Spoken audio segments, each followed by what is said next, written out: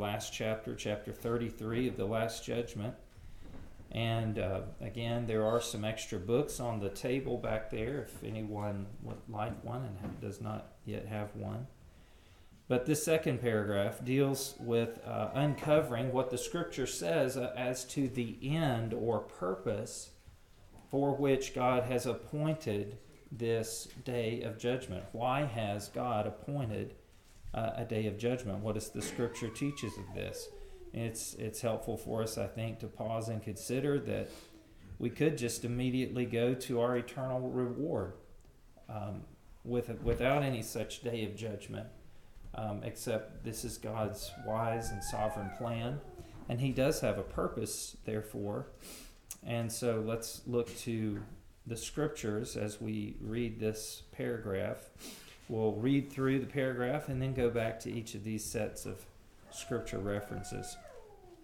The end of God's appointing this day is for the manifestation of the glory of His mercy in the eternal salvation of the elect, and of His justice in the damnation of the reprobate who are wicked and disobedient. For then shall the righteous go into everlasting life and receive that fullness of joy and refreshing which shall come from the presence of the Lord. But the wicked who know not God and obey not the gospel of Jesus Christ shall be cast into eternal torments and be punished with everlasting destruction from the presence of the Lord and from the glory of His power. And so our confession says there is one single end which is achieved in a twofold manner. The end is the manifestation of the glory of God. And that manifestation of His glory is realized or accomplished both in His mercy in the eternal salvation of the elect and of His justice in the damnation of the reprobate who are wicked and disobedient. So in the first case, His mercy in the eternal salvation of the elect. It's going to be to the astonishing praise of God that He has been so good and so gracious and so merciful to those that had no claim upon Him, that He would set His love upon a people and so accomplish the payment of their sin, the righteousness upon which they may stand before Him, and also the transformation of them until every last influence and presence and even consequence of sin is removed, so that He shows forth as the work of His hand a new creation that once again perfectly reflects who He is, as the initial creation did before Adam and Eve's fall into sin. And so it's going to serve to exalt and manifest the glory of God in seeing His grace and mercy made so evident. It's going, again, there is astonishment at the mercy and the goodness and the grace of God.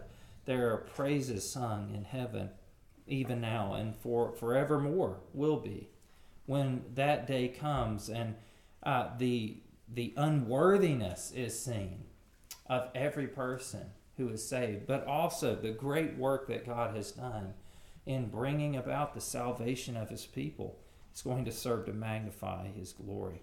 But also, it is to the manifestation of His glory when His justice is seen, that these who have been wicked and disobedient, there is going to be a perfection in the justice of God, in meting out to them in full measure, such that no one can reproach God for the just deserts that He awards on that day of judgment. In fact, it will serve to magnify His justice. You remember King Solomon in the Old Testament, and how the Lord, he prayed for that wisdom as that greatest gift he could ask for, and the Lord granted that to him. He prayed for wisdom so that he might govern the people of God, this great people that God had put him over. And you remember that incident that is recorded of the two women who had this dispute that no one else could figure out how to resolve. Two women, each with a child, one of whose children died in the night, and the other woman had stolen the neighbor's child.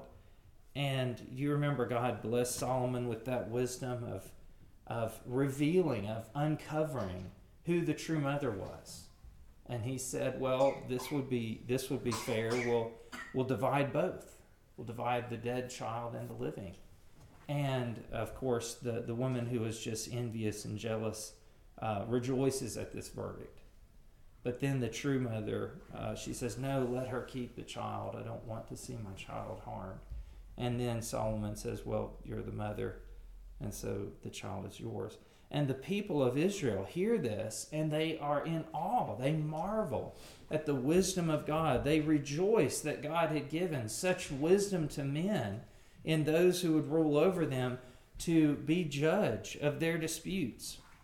That's just a dim shadow of the justice and the wisdom of God that will be fully on display in this great day of judgment.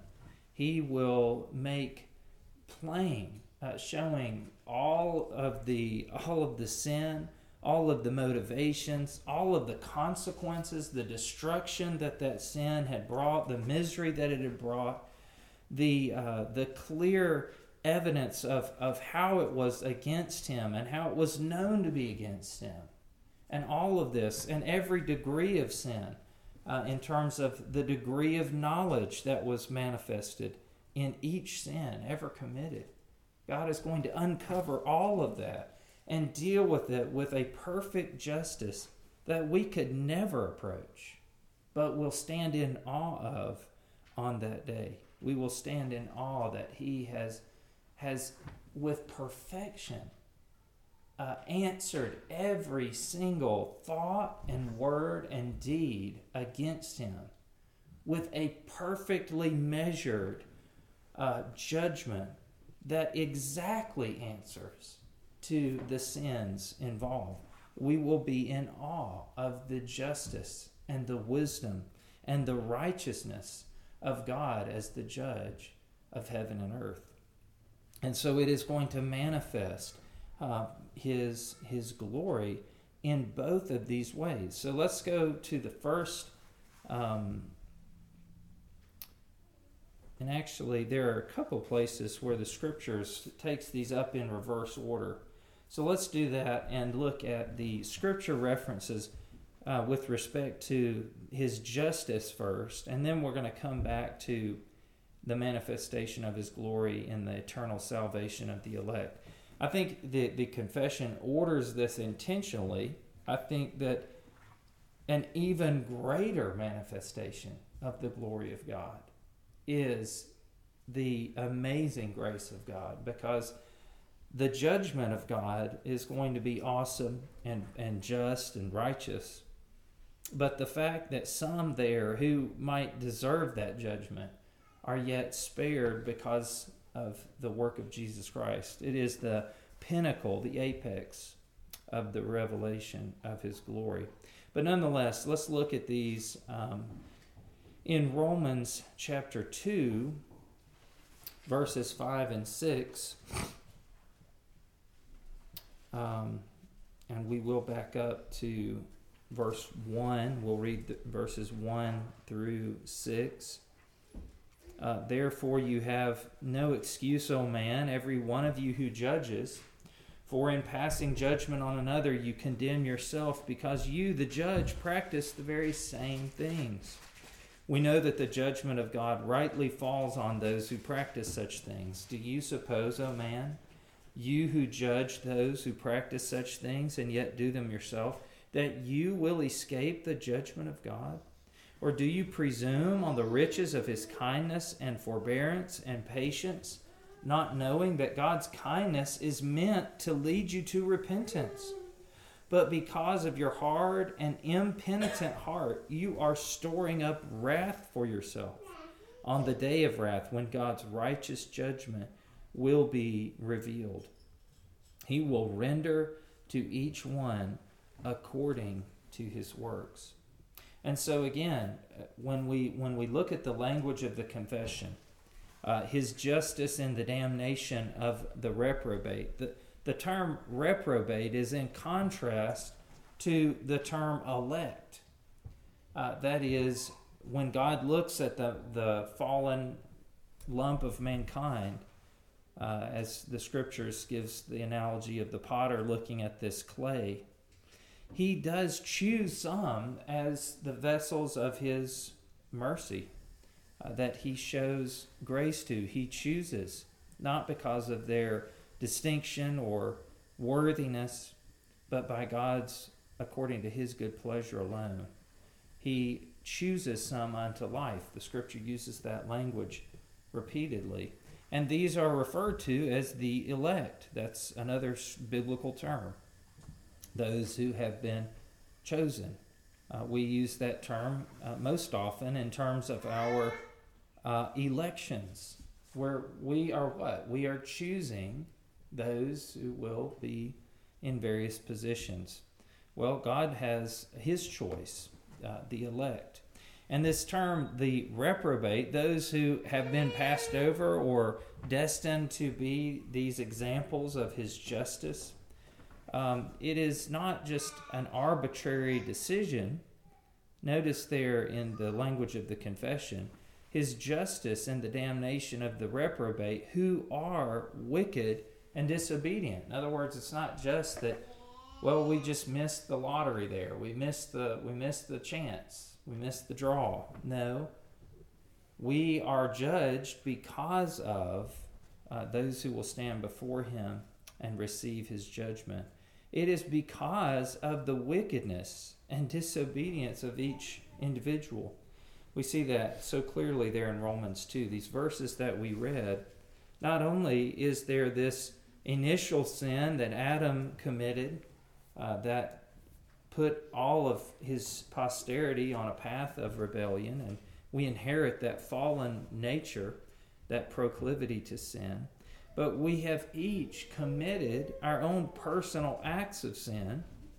Not only that, but notice how Romans 2 goes even a step beyond that to point to the fact that there is a merciful God in heaven who had made plain it with his goodness, with his kindness, with his patience, that this kindness was his overture to fallen man, to come back to him, to repent, to leave off these sins, that there was a way of escape provided through the mercy of God. And so not only that corruption in our nature we inherit from Adam, not only the acts of personal sin that we have all shared in and committed, but beyond, more than anything, the continued rejection of the mercy and kindness and patience of God, so that we would not embrace the gospel and be saved, so that we would not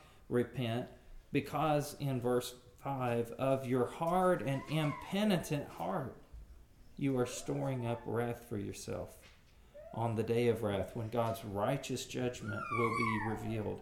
He will render to each one according to his works. Let's look also at 2 Thessalonians chapter 1. 2 Thessalonians chapter 1. And we'll look at verses 5 through 10. This is evidence of the righteous judgment of God, that you may be considered worthy of the kingdom of God, for which you are also suffering.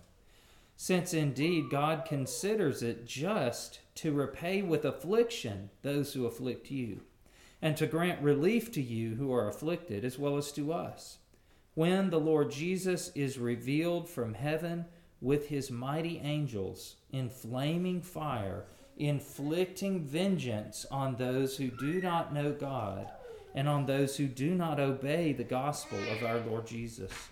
They will suffer the punishment of eternal destruction, away from the presence of the Lord and from the glory of his might, when he comes on that day to be glorified in his saints and to be marveled at among all who have believed, because our testimony to you was believed.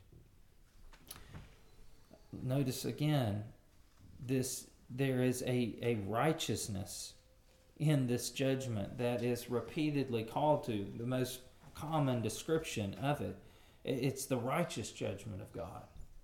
It is in accordance with what those who are judged ultimately have done. God says he considers it just to repay with affliction those who afflict his children.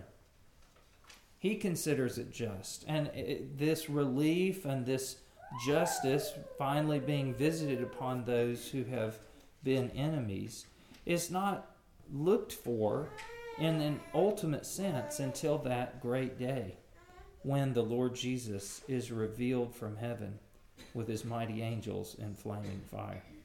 And so again, notice, why is it? What happens? There's the justice of punishment, inflicting vengeance on those who do not know God and on those who do not obey the gospel of our Lord Jesus. Notice again that emphasis, just as in Romans chapter 2, not only looking at the corruption of our natures, of our personal sins against God, we would be condemned there, but perhaps more than anything, when God has sent his Son and now calls all men everywhere to repent. Every sinner on earth is commanded in the gospel to repent and believe in the Lord Jesus, to turn away from these sins, to come back to the Creator and to repent and be forgiven and to be made willingly a new creation in the person and work of his Son. And the rejection of that is the chief of all offenses against the Lord. Repeatedly, if you look for it, you'll see that emphasis in these descriptions of the judgment of that great day. They do not obey the gospel of our Lord Jesus. All right, lastly, let's look at Romans chapter 9, and we will use that to come back to the first set of references in terms of the glory of God being manifest in the mercy he shows in the eternal salvation of the elect. So Romans chapter 9, let's look at this is the conclusion of a whole passage about God's election, that he hasn't just condemned all mankind in judgment. He could have, justly. We were all sinful. We were all dead in our sins, as we read in Ephesians 2, verses 1 and following.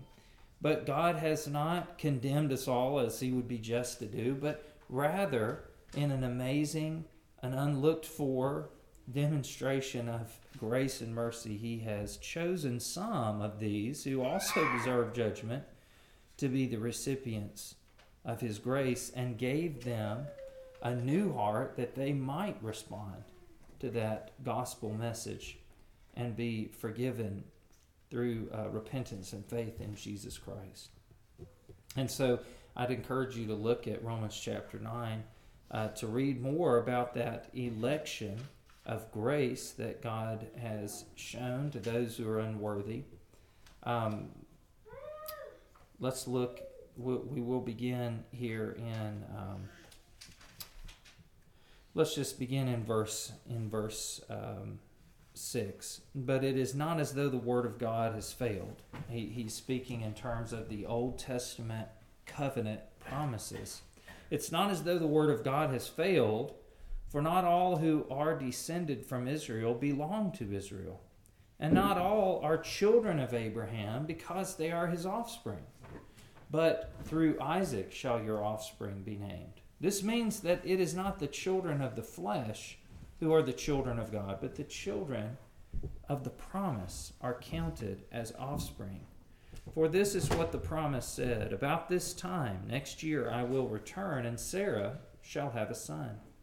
And not only so, but also when Rebekah had conceived children by one man, our forefather Isaac, though they were not yet born and had done nothing either good or bad, in order that God's purpose of election might continue, not because of works, but because of him who calls. She was told, the older will serve the younger. As it is written, Jacob I loved, but Esau I hated. What shall we say then? Is there injustice on God's part? By no means. For he says to Moses, I will have mercy on whom I have mercy, and I will have compassion on whom I have compassion. So then it depends not on human will or exertion, but on God who has mercy. So in other words, when we look at mankind and we consider that some are saved, but not all are saved, our sinful heart so often will look upon that and even begin to think, well, that's just not fair. It's not fair that some of these are going to experience judgment at the hand of God for their sins. And what the Scripture and God's Word, speaking here in Romans and other places, what it calls us to consider and remember is that if we're speaking in terms of what is just, then we'd all be condemned because we're all sinful. That the distinction between those who perish and those who are saved doesn't hinge upon God being unjust to those who are lost and perish, but it hinges entirely upon the free, uncompelled mercy of God. It doesn't depend, notice there in verse 16, it depends not on human will or exertion. In other words, when we look to that distinction between those who perish and those who are saved, we won't find the cause of that in what the people were doing, in their will or their exertion. Well, these people just tried harder. No, that's not why we see some enter into salvation. It has nothing to do with that in terms of what it depends on, but entirely on God who has mercy. Notice verse 17. For the Scripture says to Pharaoh, for this very purpose I have raised you up, that I might show my power in you, and my name might be proclaimed in all the earth. So then he has mercy on whomever he wills, and he hardens whomever he wills. You will say to me then, why does he still find fault? For who can resist his will? But who are you, O man, to answer back to God? Will what is molded say to its molder, why have you made me like this? Has the potter no right over the clay to make out of the same lump one vessel for honorable use and another for dishonorable use? What if God, desiring to show his wrath and to make known his power, has endured with much patience vessels of wrath prepared for destruction, in order to make known the riches of his glory for vessels of mercy, which he has prepared beforehand for glory, even us whom he has called, not from the Jews only, but also from the Gentiles. As indeed he says in Hosea, those who were not my people I will call my people, and her who was not beloved I will call beloved. And in the very place where it was said to them, you are not my people, there they will be called sons of the living God. Now, that reference to Hosea is a powerful one, not only for the quote there, but if you look at Hosea, God used him as a prophet to illustrate this point very pointedly and powerfully in terms of showing Israel something that she had forgotten and needed to remember, that where had she come from? Ezekiel makes the same point. She had come to a place where she felt deserving of all of this, so much so that she was disregarding the very path of covenant faithfulness and clinging to the Redeemer of God's provision. And she was presumptuous in her dealings with the Lord of the covenant. And what does God have Hosea do? He has him go and take as his wife a prostitute, as an illustration. This is how I've loved you, Israel. You're not a deserving wife.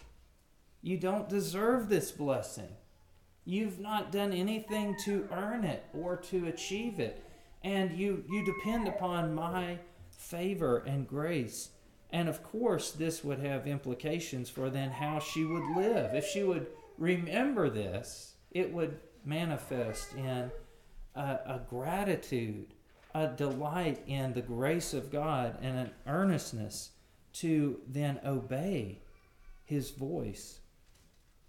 But this reference to Hosea, it also is a foretaste of that greater glory of the wideness of God's mercy that would come forth in the New Testament.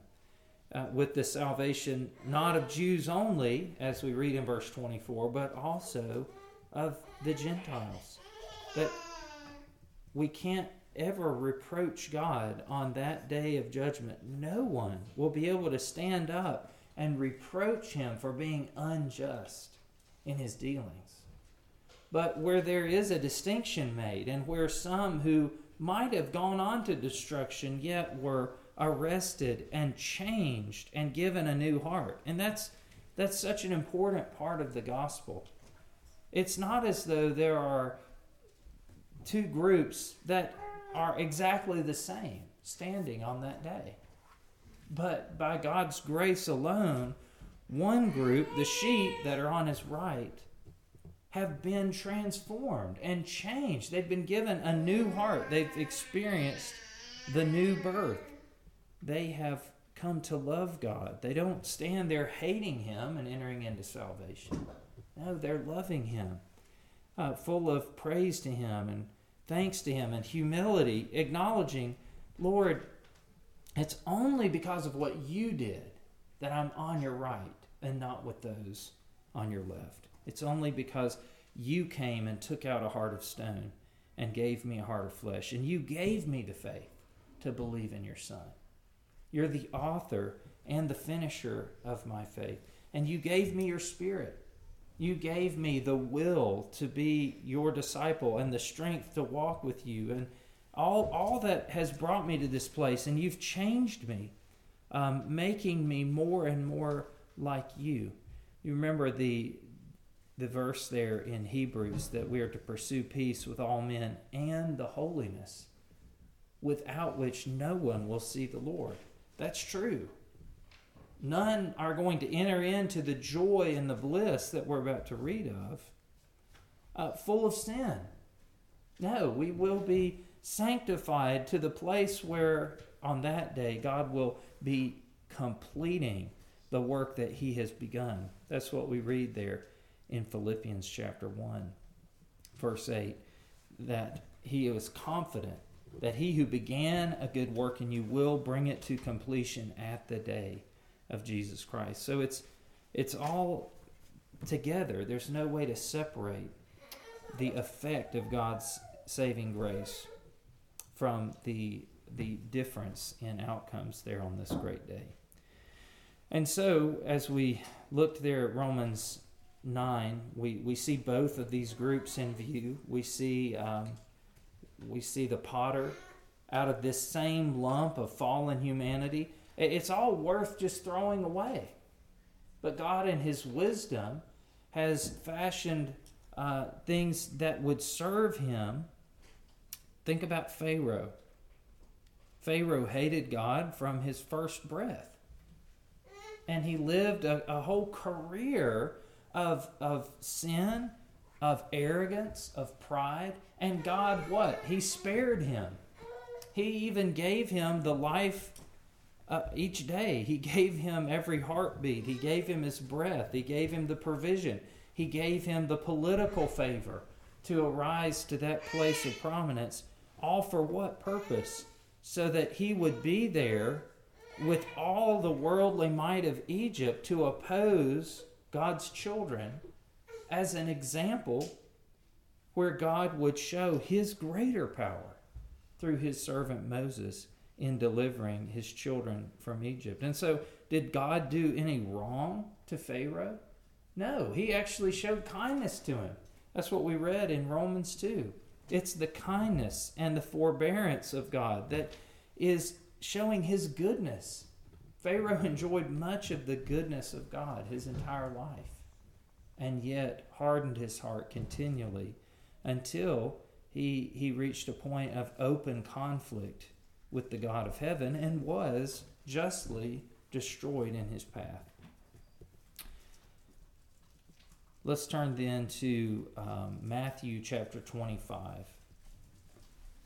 Matthew 25, and here is the parable that Jesus teaches of the kingdom, looking especially at the conclusion of this, of our earthly service.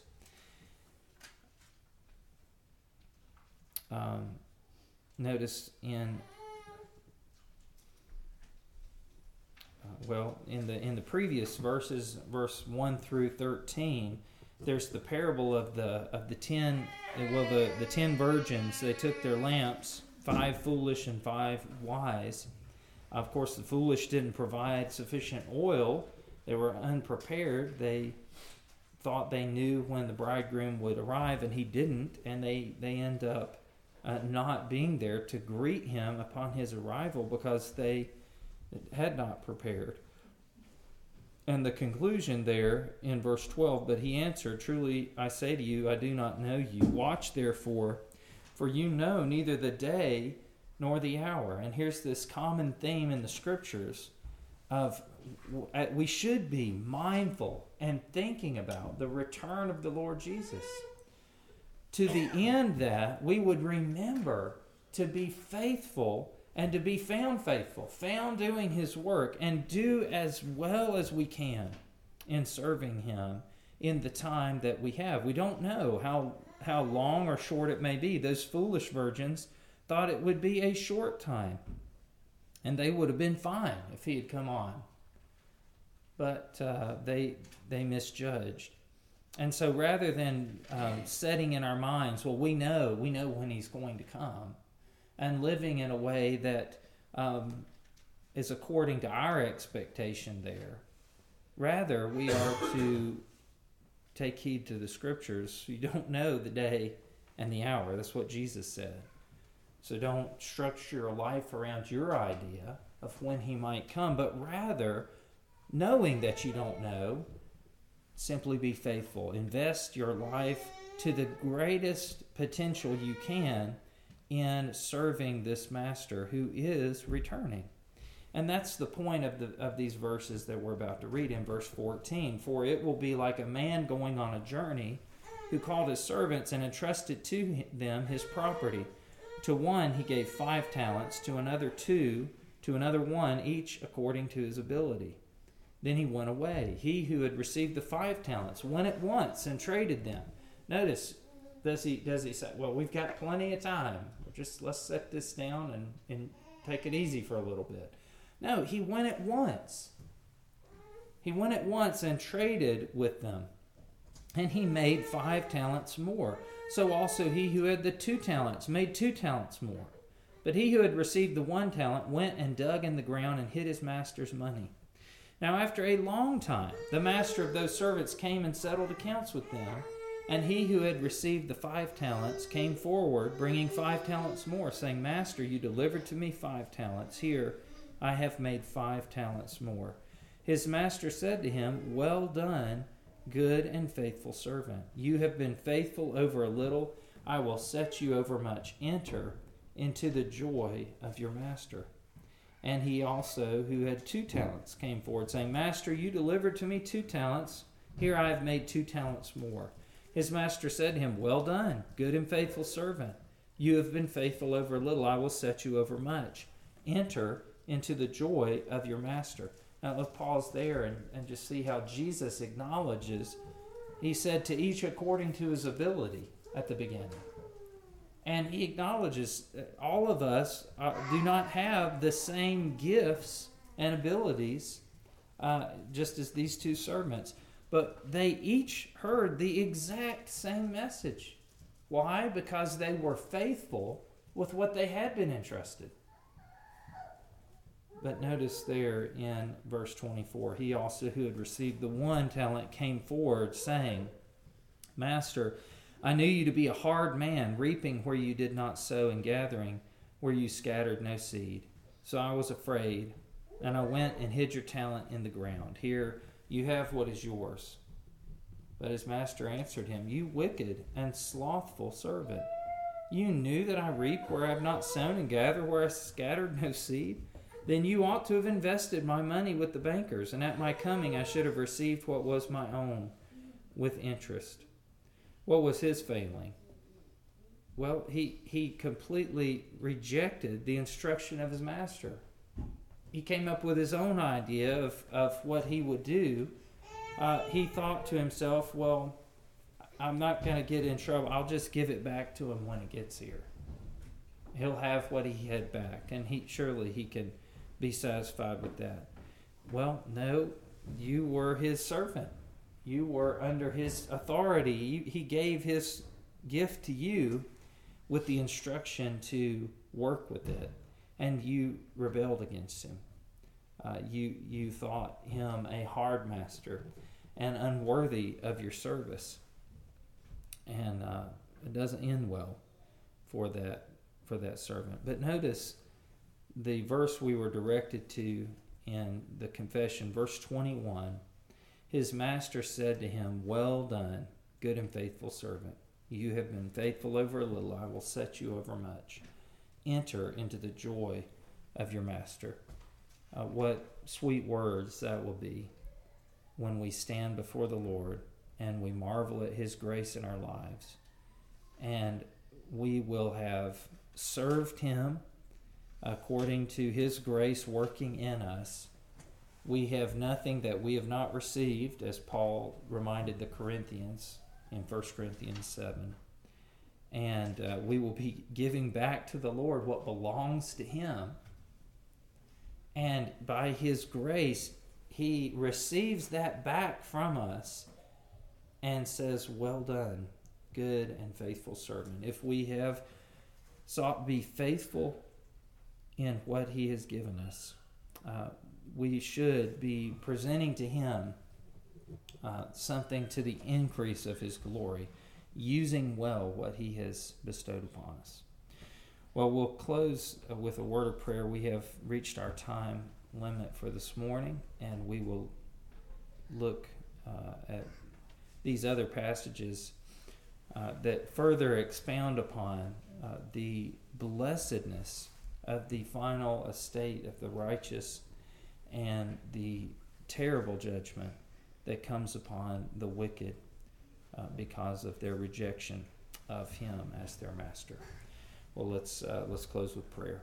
Father, we do thank you for your word. We thank you for your grace that is greater than our sin. We thank you for the gospel, that it is a command that goes into the earth, calling all men everywhere to repent.